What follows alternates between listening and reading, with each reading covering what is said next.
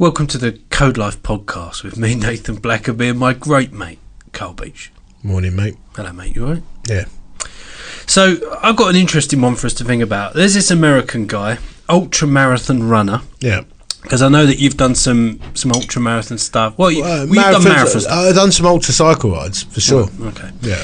I just want to talk about this. I want to talk about the power of the mind over physical stuff. Yeah, it's massive. Yeah.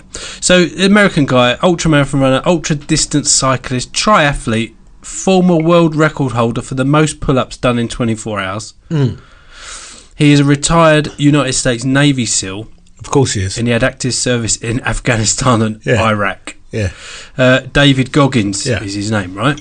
Let me give you a bit of background, and then we're going to explore this a bit more. So he's participated in events such as the Las Vegas Marathon, the Badwater 135 Ultra Marathon, where he placed highly.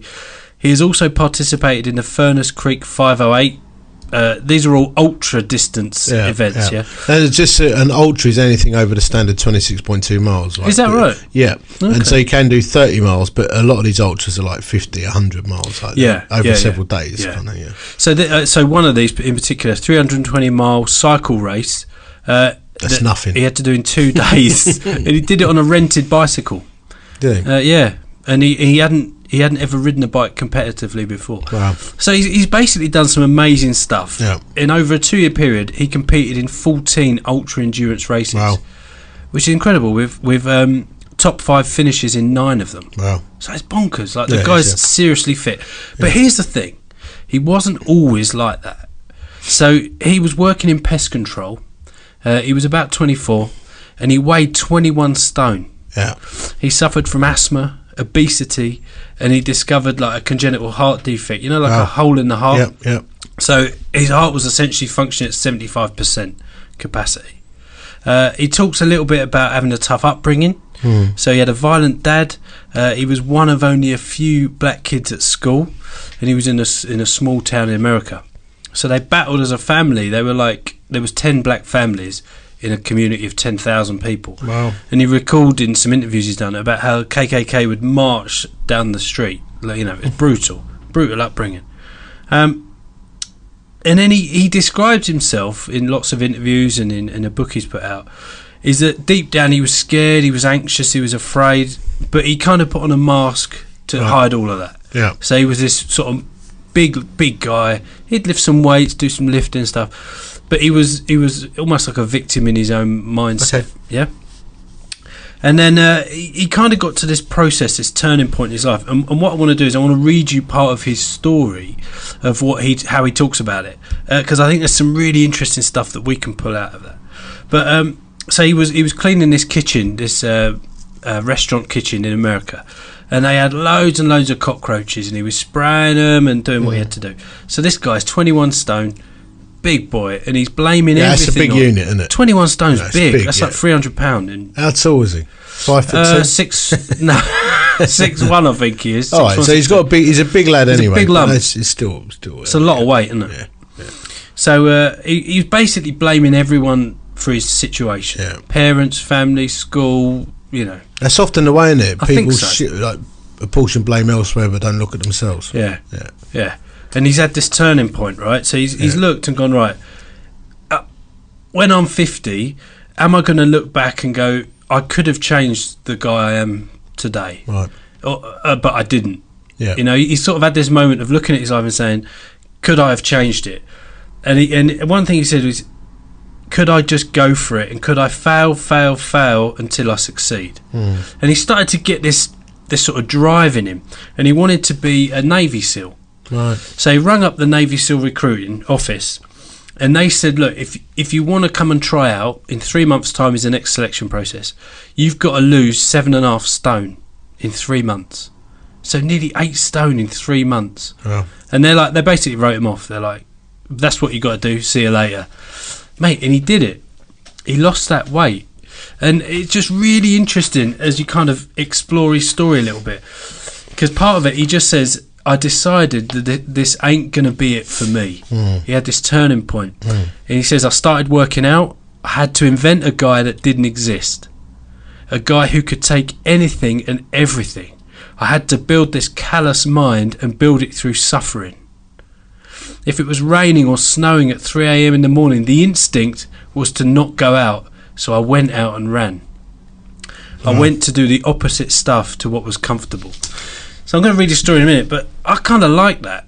Yeah. I like that idea that he set his mind to it, and he said, I'm gonna not take the comfortable route. I'm gonna push, and we're gonna explore a bit of this. So I'm gonna read his story, but because you've done marathons, you've trained for this stuff, and it is a real mind game, isn't it? It is, yeah. I mean, I've done some long distance cycle rides. Lands-End-China Greats is a classic. We did it in 9 days. But I've done the garden route in South Africa, Calais to Nice over the Alps, most of the length of Italy. Cycled 1,000 kilometres through the Negev Desert in Israel, all that kind of, and a few other bits and pieces, and a few marathons like Snowdonia Marathon and stuff, and it's in the mind. It is a mind. It's a mind game, and you got to put the effort in. The training. Back to the book. Well, technically it's not a book, but print out. Back to the printout. Back to the printout. So this is David Goggins speaking here, and he talks about how he had to invent someone who didn't exist, and he invented someone called Goggins, which is like himself but alter ego kind of thing. Was that not his name then? Well, his name's David Goggins, but he invented this sort of character called Goggins in his head. Yeah, he's like this extreme fitness dude. Anyway, this is what he says. I'm a big believer in doing things to make you uncomfortable. We live in a world where we want to be as comfortable as we can, and we wonder why we have no growth. We wonder why the smallest thing in our life gets difficult, and then we cower and run away. You see, our whole life is set up in a way that is a path for least resistance. We don't want to suffer or feel discomfort, and there is no growth in that. I like that, the path of least resistance. Yeah. Because you can see that in so many different things, can't you? Yeah. And I think as blokes, we've got to be really tuned into that. Yeah. The path of least resistance. I became 300 pounds, so 21 stone, because it was comfortable. What was very uncomfortable to me was running. What was very uncomfortable was being on a diet. What was very uncomfortable was trying to face things that I didn't want to face. And I realised when I was so big that I didn't have any growth in my life. I hated running, but I knew for me to grow, I needed to do these things every day. And I wanted to start callousing my mind. I wanted to start becoming a better person. And how you become a better person and gain mental toughness, how you become the person you want to be, is constantly facing the things you don't want to face. Interesting, isn't it? Yeah. So we're going to explore some of this. We'll chew it over, but I started to think there's some parallels here we can explore.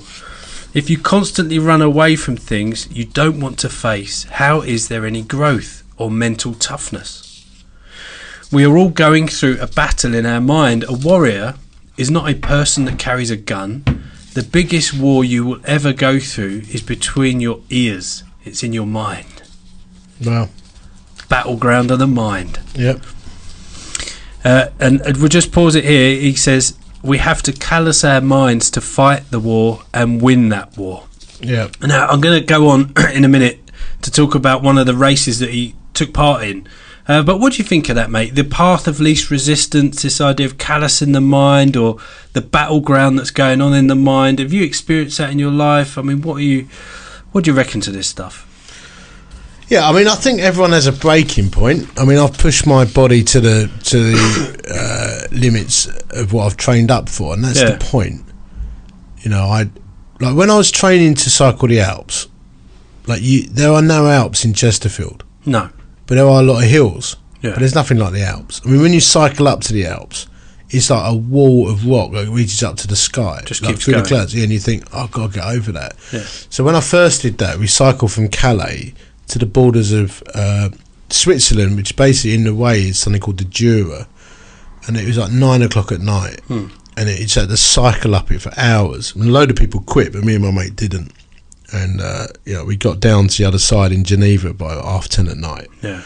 And, I mean, I could talk more about that later. But then that was nothing compared to the Alps. Like the next day, we just headed into the French Alps, back out of Switzerland. Just even more. Yeah, and what you got to say to yourself is, look, you start at the bottom of an alpine climb on a bicycle, and you've already cycled. You might have cycled 100 kilometres already, and you've got to cycle up this coal, you've got to get your mind to think, I'm going to get in that gear, low gear, and I'm going to sit there for 3.5 hours going uphill. And there's no way you can train for that. In 3.5 hours uphill. One of them was 4.5 hours. I cycled up the highest road in Europe, and then we still had more. After that, we went at Col de Bonnet, yourself at 5:30 in the morning.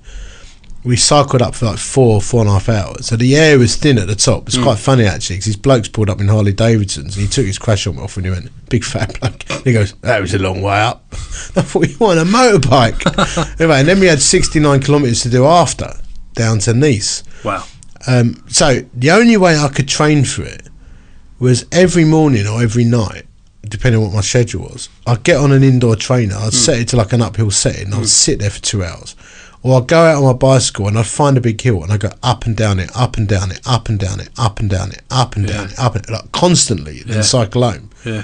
For the glamour of the moment of being able to cycle up the mountain, but you've got to put the training in. Yeah. Now, the thing is, some people will be listening to this saying, but you need the Holy Spirit's help. Like the Holy Spirit, is the only one that can help us be disciplined and the people we need to be. Yeah. True. Like we believe as followers of Christ, we're full of His Spirit. But a lot of the Bible says, do this, be this, get fit. So, I was just looking at my verse here in the Word. You know that many runners enter a race, only one who wins the prize. So run to win. Athletes work hard to win a crown that cannot last, but we do it for a crown that lasts forever. I don't run without a goal. I don't box by beating my fist in the air. I keep my body under control and make it my slave. So you've got to put the effort in. So you watch your diet, you do the training, because your eyes want a prize. Now my prize was I went to 1,000 kilometres and 92,000 feet of climbing over 9 days with my mates. 92,000 feet. Yeah, it's like doing Everest three times. But what about the eternal race as well, which you've got to come on to at some point? Because I found that the discipline of cycling uphill and just looking at a bit of tarmac, saying, I'm never going to go over that bit of tarmac again. It's gone. I've done it. Next. Next little bit. You're looking from tree to tree to tree, just like slogging your guts breaking out. it down. Oh yeah, at one point on the edge of tears, I was so exhausted. There's a spiritual discipline that comes out of that as well. But the point being, I've always wrestled with my weight. I'm better at lifting heavy things, but I trained myself and I could do it. But I had to get out of bed in the morning. I had to go running. I had to go cycling. I had to lift the weights. I had to watch my diet. You've got to do it. You can't just sit there and it's not going to happen. So does there need to be, for guys, like a discerning or definable moment where you say, that was the line in the sand, I've had enough, I'm gonna do this? Well, I've had two epiphanies like that. Have you? Yeah. So the first one came when our mate Ian, who's chairman of Christian Vision for Men, I was doing a sports week with him at Lanzarote, and I was unfit, obese, really. And we took road bikes out, and I was squeezing this Lycra. I must look absolutely shocking. And he looked like a pepperami, And I was cycling up this slope, pouring me sweat. It was a slope. Yeah. I went to him, it's hard this cycling like, isn't it? And he went, he's a blunt Sheffield boy. He just went, it's because you're fat and unfit. I thought it's fair enough. Now you're going to respond to it one of two ways. I get a sulk on. I think I've got to do something about it. So this was when I was like 35. Go and have a couple of cakes. I went out, had a cake, couple of beers, portion of chips. I did a bit of shade bathing. And then that night over a Diet Coke, he said to me, I bet you can't cycle from Lansing to John O'Groats in like 9 days. And I said, let's do it. So I sold my motorbike at the time, bought a dog, started running with my German Shepherd dog, got a bicycle, stopped eating junk, and I did it. So like 9 months later, it was a moment. Now I've had another recent moment where I did get myself quite fit and I was doing all these events, but over the last 4 years, put on a couple of stone I didn't didn't need. Because we can do that easy, can't we? What, put on a couple of stone? Yeah, in terms of comfort. Well, so I was not ill-disciplined. That's the thing. What I was doing was work. I was getting up at 5:30. I was getting back late. I was working like 6 days a week. I planted a church on the side. So I'm eating junk. I'm sedentary. I'm doing less than 2,000. I can't go to the gym. I'm doing 2,000 steps a day.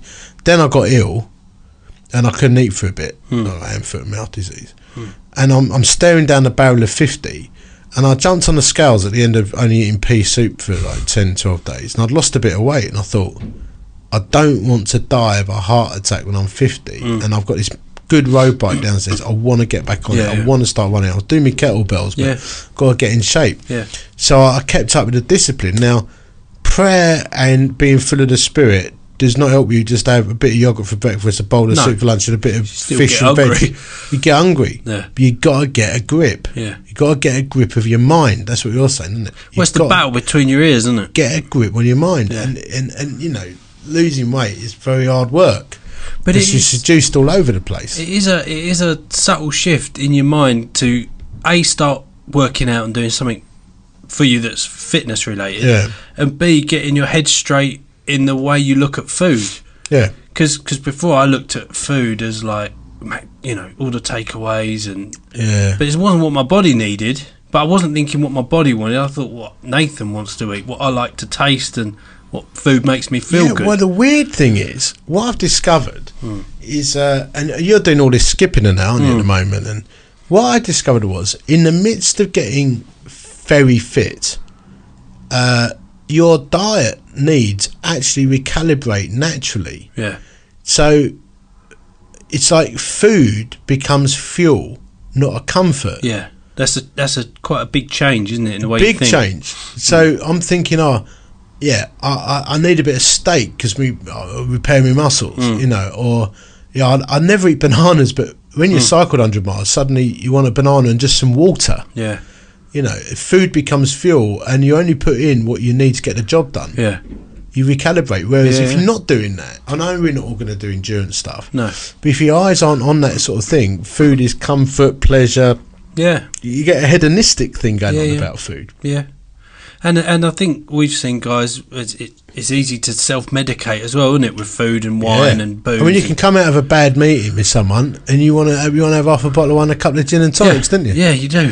Yeah. Packet of crisps. Yeah. Pork scratchings. Yeah. But that's what happens. And now I've found in times of acute pressure and stress, the tendency to want to not become an alcoholic, but the tendency to think, let's have a couple of glasses of wine and take the edge off. Yeah. But it all builds up, doesn't it? Yeah. And in your mind is being overtaken. You're losing the controls. Yeah, definitely. And that does change things, because you don't want to work out, you don't want to, and especially I find when I've done like an hour skipping, I don't want to eat custard creams. No, because you look and go, if I eat one custard cream, I've just voided off that. I've lost it. Exactly. So it does change the way you look at it. Yeah. So like we're going to spend the evening together tonight, mate. Yeah, we are. Italian food, you know, lovely. Beer or something. But so yesterday, I'm thinking, having yogurt, I had a bowl of soup, bit of chicken in the evenings. I think I want to enjoy an evening with my mate. Yeah. Eat well, you know. Yeah, but that's a treat. It's a treat day or a cheat day. Yeah, but the rest of the time, I'm disciplined. Yeah. No, I like that. And I think you've got to have a goal. Like I've got a waistline goal. Yeah, that's you got a target. Do you know who you're competing against, mate? Who? The man in the mirror. Is that right? Yeah. Look at the man in the mirror. Maybe we need more mirrors in our homes then, because you get up and you can't avoid yourself. I carry one around with me. Just look at my iPhone, everyone going on a selfie mode. Pocket mirror. Looking good. But it is a nice feeling. Yeah. I mean, some of the guys out there listening to this are super fit, and but it is a nice feeling when you're back in the clothes you could wear when you first got married. Yeah. And I'm lighter now than I was when I cycled over the Alps. Amazing. It's a good feeling, but it's not been easy. No. And also, it has to be said, I think nutrition is key. So some guys might be thinking, well, I'm massively overweight, but I'm disabled, or I can't do all the fitness stuff. I can't. And I think there's probably things you can find. Food intake. But it's food intake. To be honest, I've done marathon training and barely lost weight. So when I first started doing it, I was compensating by shoveling rubbish in my mouth. Yeah. And I still ran the marathon. Actually, I think, I mean, there'll be some nutritionists on it who are going to throw a wobbly at this. It's calories in, calories out. Yeah, I think you could lose weight just eating sausages. Yeah. There's one bloke, some professor said, I'm going to lose weight by eating McDonald's and Mars bars. Yeah. He said, I'm going to keep it to 1,500 calories worth a day. And that's all he did. And he lost weight and his blood pressure went down, his fat went down. Because eat less, exercise more. Yeah. Avoid the fad diets. Just eat less. Yeah. So people have said to me, he said, what are you eating differently? Nothing. Just eating less. Yeah. Yeah. It's a lot of junk, isn't it? It's a lot of But anyway, we sort of. I'm sorry I've diverted you, but no, it's good. like the battlefield of the mind. The food is a big one, isn't it? I think so. But I do think we need our eyes on the prize. So like the waistline, or I'm going to cycle over that mountain. Set yourself a challenge. Yeah. But this is that thing I was trying to pull out, that path of least resistance. I default to the path of least resistance. You've got to embrace pain. What's the easiest thing I can do? You've got to embrace pain. Yeah, bit of suffering. Yeah, and you're like when you first start cycling up a hill, you get all the build up of lactic acid in your muscles, and it's a terrible, terrible feeling. But eventually, you actually go to like it. Bit of euphoria in it. The thing is, what I discovered is, whether you run a mile or 26 miles, it still hurts the same. Yeah. It's your ability to deal with the pain the same. That's interesting, that is it, because if I skip... It still hurts the same. Yeah. 10 minutes of skipping, I think I'm exhausted. But it's a similar kind of thing in an hour. Yeah, so when you first started, 10 minutes killed you. Yeah. You still feel the same after an hour skipping. Yeah. But your ability to cope with that pain has grown. It's in the brain. Or deal with monotony. Yeah, that is it. Yeah, because you're on one spot, you're not going anywhere. See, there'll be a lot of guys listening to this who drive long distances. And what I've noticed is... Or factory workers. Yeah, well, I've noticed, like, driving long distances. When I first started doing it, like a 2-hour drive, I can't drive 2 hours. But now I could do 4 hours each way in the car. And the 2 hour, I think, I'll be home in 2 hours, I'm not going to get through this Audible book. Yeah, yeah. Because I've stretched my horizons. I'm coping more with long distance. That's interesting. I think it's the same with physical fitness. Callous in the mind. That's it. Toughen the mind up. Back to the readout. Back to the readout. So this is David Goggins again. Yeah. I googled. So he said enough's enough. I'm going to change my story. I googled the hardest 10 races in the world. At this time in my life, I was not a runner. I maybe ran 10 miles a year. So that's not a lot, is it? No. But a lot of people who are listening to this won't be doing that. No, 10 miles a year. Some people are doing 10 miles a day. Yeah. Nutters. What came up was in number one was the Badwater 135s. It was a 135-mile race through Death Valley in the summertime. You wouldn't do it. People die in Death Valley. Well, that's why it's called Death Valley, isn't it? Yeah. Well, that's a stupid thing to say. He says, I wanted to get into this race. I thought it was a staged race. A race where you ran 20 miles, set up a camp, and then the next day after having a sleep, you run another 20. Yeah. I didn't know that people ran 100 miles or 120 miles a day. So he was going completely oblivious to this. That's amazing. Yeah. So I called the race director up in the November, and he said, David, to qualify for my race, you have to do 100 miles in 24 hours or less to be considered for the race. And there is a race in 4 days' time to qualify you if you want to try and do it for the Badwater 135.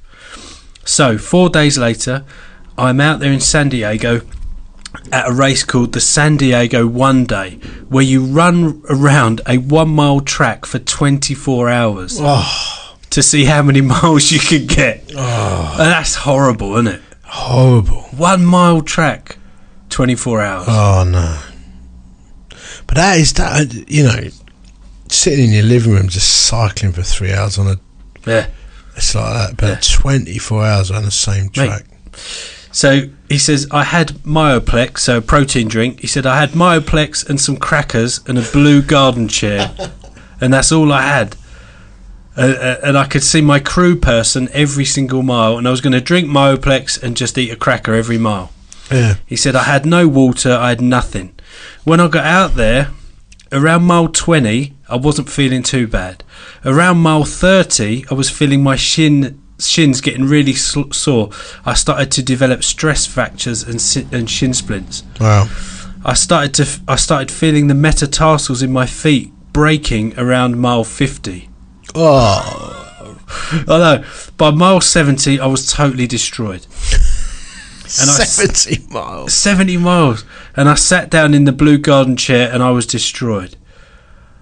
I sat down, I looked at my crew person and I literally couldn't stand up. And I couldn't even go to the bathroom. So I sat there and went to the bathroom on myself. Yeah. Just at the end of himself. At the end.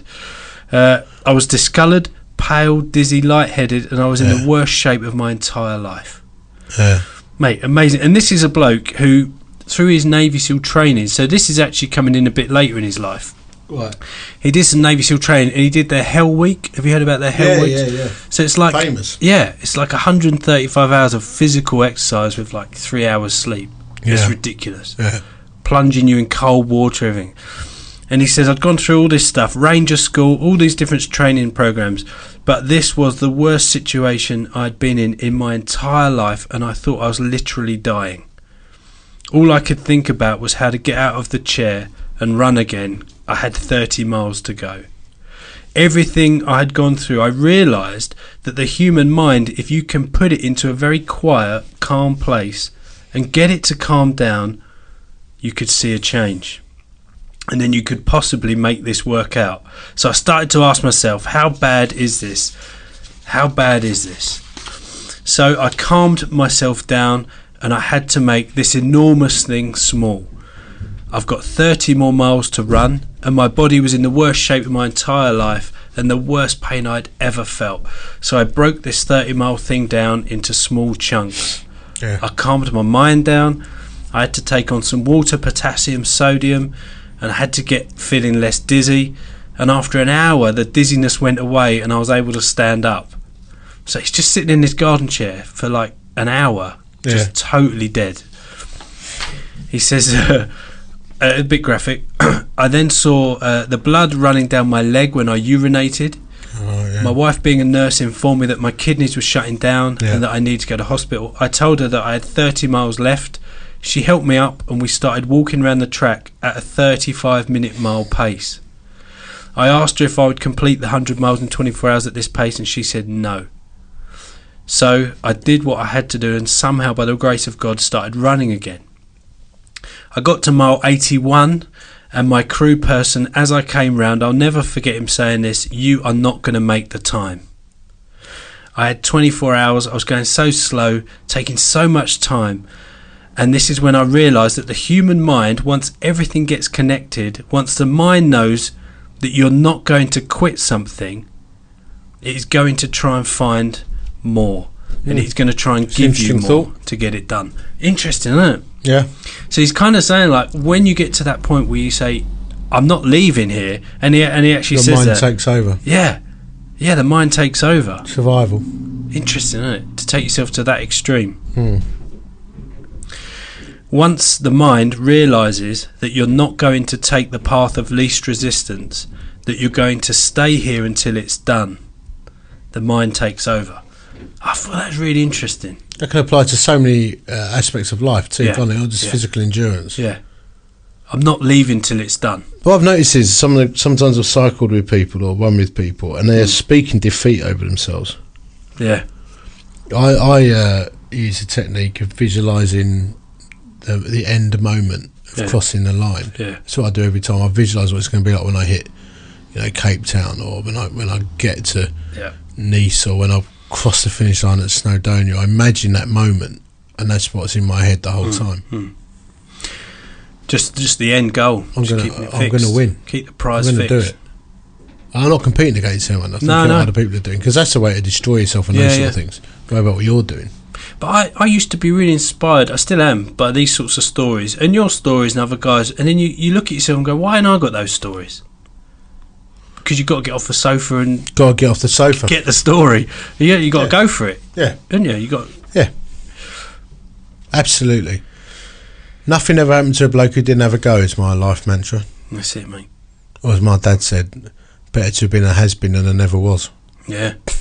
I have a few stories as an old bloke in the corner. Yeah. He's a has-been. Yeah, but I've got a few stories. Yeah, got a few stories. So this is it. In that shape, David Goggins says, I was in this terrible shape, but I was able to run 19 miles. He said, I ran 100 miles. Actually, I did one more. 101 miles. Yeah, I like that. I do that with my kettlebells. I'm doing 500 swings. I always think I'll do 501. Just one more. Just one more. Yeah. 501. We'll do 300. 301. That's what I do. Well, he did it. 101 miles in 18 hours and 56 minutes. Still running amazing, around a 1 mile track. I mean, it's mad. It is, isn't it? It's mad. But what I liked is he overcame, and I had to overcome so many obstacles in my life, and this was the final crucible for me, and I got through it, and at the end of the race it was such clarity for me. Kind of like that. There's this guy who's like, he was blaming everything else. He was blaming everyone else for his situation. Yeah. And he's gone, actually, no, I'm going to overcome the mind here. I'm going to achieve this. Yeah. I'm going to do it, and I'm not going to leave here until it's done. Yeah. I like that. I feel like that about a lot of ministry stuff I'm involved in, to be honest, mate. Do you? Yeah. Yeah, because like planting the church, what church is planted. But, you know, I think with a lot of pioneers, you think, I'll get it started and I can't be bothered with the rest of it. But sometimes I get a bee in my bonnet and I think, I want to see this through. Yeah. And then you get the faff and the hassle and there's, you know, massive detail to go through and you're trying to reshape and repurpose things and lead people and you get a lot of flack. Yeah. So what keeps me going is vision. It's the vision, the end goal, the end prize, you know. Yeah, keeping it in focus. 2 Timothy 1:7, for the Spirit God gave us does not make us timid, but gives us power, love, and self-discipline. Yeah. So he's saying the Holy Spirit gives us power and self-discipline. It's interesting, isn't it? Yeah. So for like, you know, David Goggins, is he a man of God? I'm not sure if he's a believer. No, I don't think particularly come across. No. But we're men of God. Yeah. So how much more? And it's not just physical fitness, is it? It applies to so many things in life. But we men do quit. Yeah. Quit on the shot. Yeah. Yeah, because it's we want that path of least resistance, don't we? Like our marriages, doesn't it? Well, I don't want to get criticised. I don't want to be, you know, I don't want to be a failure. I don't want it to go wrong. But those guys out there married, you know, I've been married 25 years next April. Me and Karen have been together 28 years. Like, we're still in love, but it ain't been a bed of roses every day. No. And a lot of people quit on their marriages when you just got to hold the line, isn't you? Yeah. I love the verse in Romans 12. Therefore I urge you, brethren, come on, brethren, by the mercies of God, this is the NASB, love it, to present your bodies as a living and holy sacrifice, acceptable to God, which is your spiritual service of worship. And then he says, do not conform to this world, but be transformed by the renewing of your mind. So that be transformed. Yeah. Like you've got an active role to play in that. Be transformed. Yeah. Don't just, it's not going to come by just sitting in a prayer meeting or even having your quiet times. You have got to make decisions to live a certain way and lay your life down. Living sacrifices. We want to get off the altar, don't we, mate? When it gets uncomfortable, we want to get off. That's enough. I've had lay your life down. Yeah. Don't be a prima donna. That's a good word, isn't it? Prima donna. It is.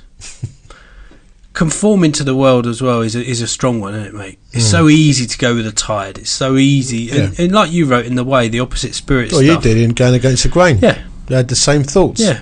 But it is that, isn't it? It is that. Same publisher. I'm not. You've sold more, I think. No. I'm not going to go with the flow here. I'm not going to go with what the world's response would be. I'm going to let my relationship with Jesus transform my mind. Let him win that battle between my ears. Yeah, that's right. But you've got to make a decision. Like, you know, when I was commuting every day, it was a choice to set the alarm at 5:16. It's a weird one, that. Why did I set the alarm for 5:16 and not 5:15? I don't know. Why did you do that? I often do that. What? I don't, like, if I got to get up for 6:30 or 6:15 or like 6:20, I work it out. I'll go 6:17. Why'd you do that? Because I feel like I'm winning. I like to beat the alarm. Yeah. So I think if I got to get up at 6:15, I set the alarm for 6:16. I'm going to beat it. I've got to start the day with a win. I think that's what it is. Do you reckon? Yeah. It's interesting. I'm competing against myself. No one knows that. Are you a competitive bloke, are you? No. I'm actually not competitive at all.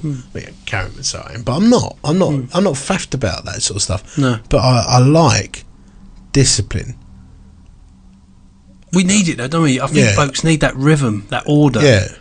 I do. Yeah, I am. I've been ill disciplined in some aspects. Like I put on some weight and then I shifted it, but I could shift it because I'm disciplined. But what I need is a target. Yeah. Like I've got to have an annual challenge. Yeah. Of fitness, you know. So I know I'm going to run another marathon. I think I'm going to do some local Peak District cycling. I'd like to, you know, run some half marathons around Europe and stuff. But I'm not racing anyone. No, it's for me. Yeah. You know. Well, that's what I was trying to do with the skipping. And obviously got a you grand really fit challenge. though, didn't it? Yeah, but What's your resting heart rate now? Must be really low. I actually measured it the other day. There's two numbers, isn't there? 105. No, that's your blood pressure. Oh, I don't know then. What's your resting heart rate? Well, I don't know. Didn't that give you it? What? Don't your blood pressure give you a resting heart rate? Don't think so. Oh, right. It's a different thing. Is it? You just put your fingers on your wrist and count. What, for a minute? Like 30 seconds and I double reckon it. it'd be quite relaxed. Yeah. Mine's around... that was me heart. Well, if you do it for 10 seconds and then you Well, I set me... get the tag going. go on then. So this is interesting for... Right.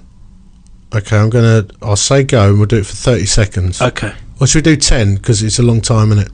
10 seconds on a seconds. podcast. Yeah. Or we can edit it. Right, we'll go... People don't mind this. No. Go.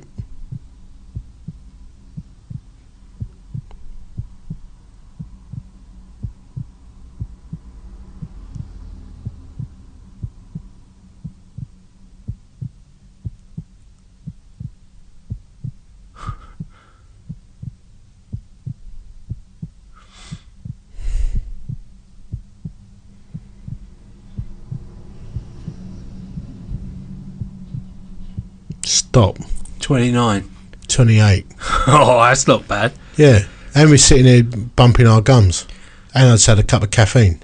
So that's pretty good resting heart rate. Yeah, it's 56 and yours is what? 50, it's the same. 60, yeah. Yeah.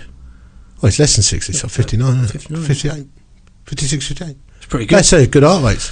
Well, that's because I've lost a bit of weight and done a bit of training and you're doing all the skipping. Yeah, yeah. That's a resting heart rate in the middle of the day, bumping our gums at a podcast and having caffeine. Yeah. That's not bad. No, it used to be a bit hard, didn't it?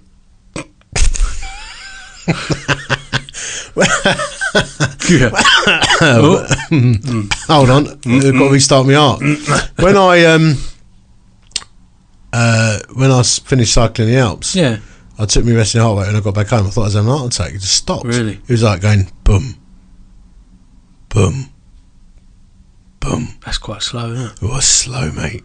I thought I was in trouble. Then I realised I just cycled 1,000 miles in high altitude. I mean, but it soon sped up again. But I tend to find that was quite a good score for me. But I tend to find my resting heart rate's between like 56 to 66. That's not bad. No, it's a good way. It depends on what I'm doing. Yeah, yeah. Yeah. Oh, that's good. But that's what you want, isn't it? Yeah, I think so. I'm nearly 50 for years. So are you like looking ahead to the next 10 years and saying I'm going to be in good shape for the next 10 years? I do. Well, I do really feel that. So I've got a body mass, not a BMI. I don't think that's very good. It's a bit crude. But I've got a body size I want to be. I'm taking vitamins. I'm eating healthy. Yeah. Massively cut down on alcohol. I'd like to bosh out some half marathons every year. I may do a marathon. I think I've got another marathon or two in me. But the problem is, like the David Goggins stuff, there is that your wife does become a training widow if you're married, and I don't want that. No. Like, what I'd like to is get to a level of fitness where I could step up again. Yeah, I'm feeling quite good at the moment. Yeah, I have to say, but I'll bosh out. I could go and do a 5K without too much sweat. Yeah, but I'd like to build up to that. But my target. I'd like to have a couple of crazy adventures with you, I think. A couple of big endurance events. Yeah, or even like long distance, rugged, off-road mountain motorcycling, or that's nice. Where you got to have a bit of fitness. Yeah.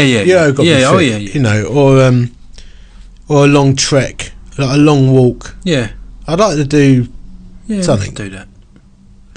Because to bring this to land, we talk about the code, don't we? The Code Life podcast, and part of that is us being blokes who are as fit as we can be. Yeah, well, one of the codes, or as healthy as we can. Yeah, we've got these 12 codes, isn't it? Yeah. And we say in code 6, I'll keep my body fit and free from any addictions. Yeah. Excuse me. So that's keeping a grip on the alcohol, sex, through to anything, diet. Fitness, exercise. A lot of Christian men are dying before their time. Yeah, but that's not. I've not heard a message in church about weight, because there's plenty of big people out there. Yeah, and we don't talk about it. It's pastorally difficult, isn't it? It is, isn't it? But I think, podcasts can help. Yeah. But there is no reason in our culture why we should be fat. No. And unfit. No. Speaking to myself. Yeah, and I've got another couple of inches to get off me waist, Yeah. I'd like to be a comfortable 34. Yeah. That's a comfortable, a loose 34. Size. Yeah, I'm like an inch off it at the moment. Yeah. I think a comfortable 34. Like I put a pair of 34s on the other day next, and they're all right. But I thought it's a sit down and cut the blood off. Yeah. No, but it's well achievable. But Totally, anyway, it's the code, isn't it? It's what we're trying to do. We're trying to be blokes that are fit, healthy, that don't let this stuff rule our lives and take over our lives. So there you go. Thanks for joining us on the Code Life podcast. Cheers, Nathan.